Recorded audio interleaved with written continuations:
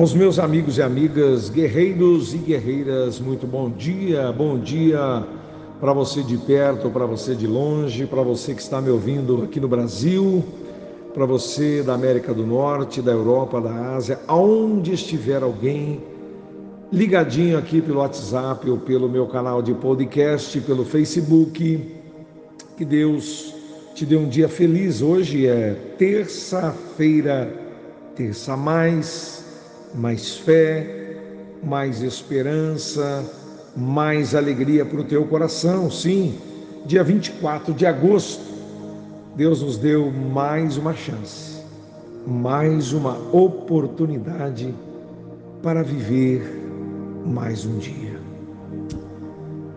O ex-presidente dos Estados Unidos da América, Harry Truman, ele tinha uma regra: qualquer carta que ele fosse escrever na hora da raiva, ele tinha que permanecer, ou aquela carta deveria permanecer sobre sua escrivaninha durante 24 horas antes de ser enviada.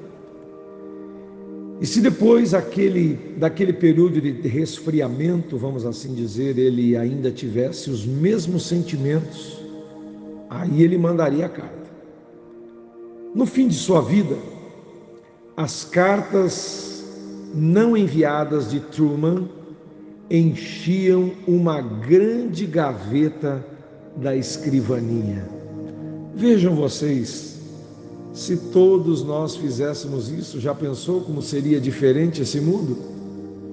Nestes tempos de comunicação imediata, hoje com o WhatsApp, onde você não tem nem tempo de pensar para escrever ou para enviar, 24 minutos de sábia contenção nos poupariam de muito constrangimento. Em sua carta,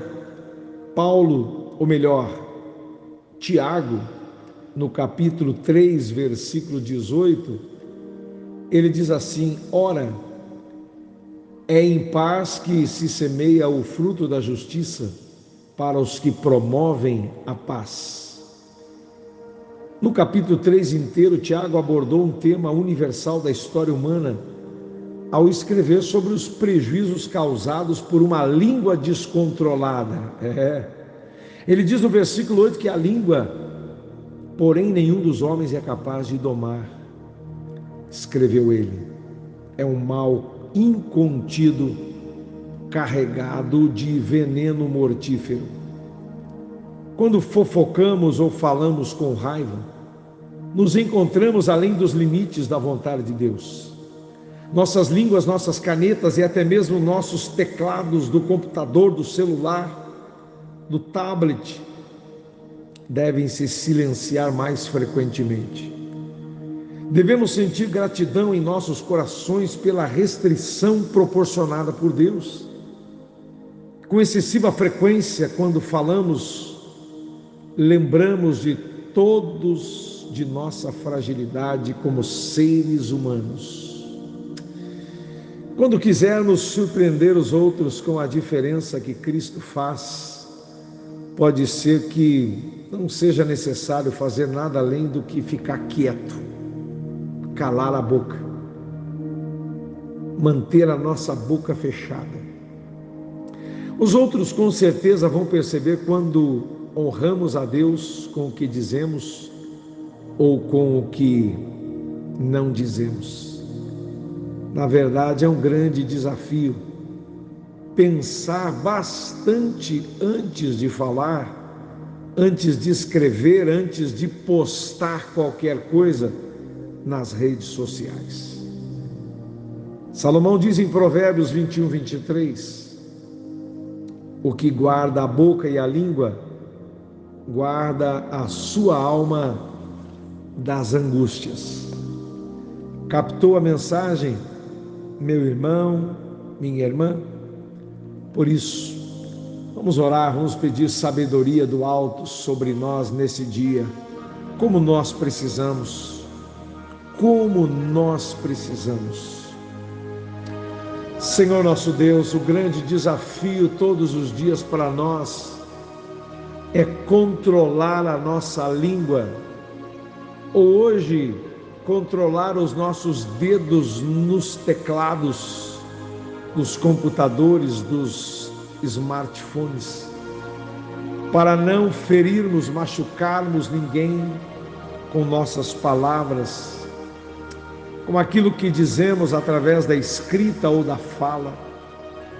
Deus, com certeza vamos evitar muitos problemas, como aquele presidente Harry Truman, ex-presidente americano, fez ao longo da sua vida. Ajuda-nos a ser sábios, Senhor, na nossa maneira de falar, de tratar as pessoas no dia de hoje, a forma com que o marido trata a esposa trata o seu marido, os pais tratam os filhos, o patrão tratando os seus empregados, colaboradores, como que um irmão trata o outro, como que vamos tratar o nosso próximo nesse dia. Que sejamos luz no meio das trevas, sal para trazer sabor nesse mundo insípido.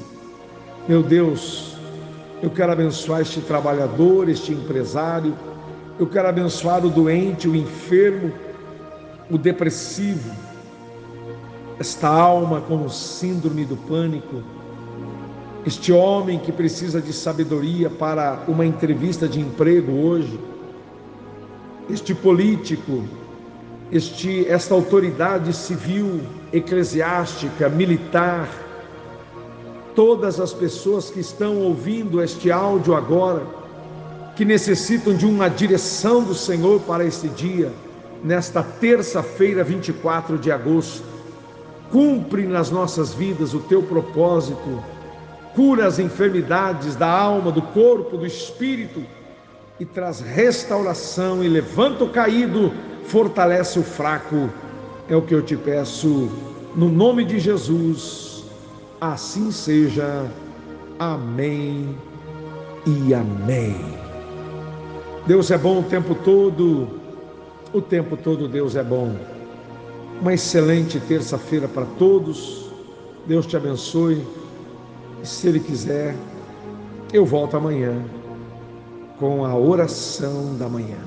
Até lá, se Deus quiser.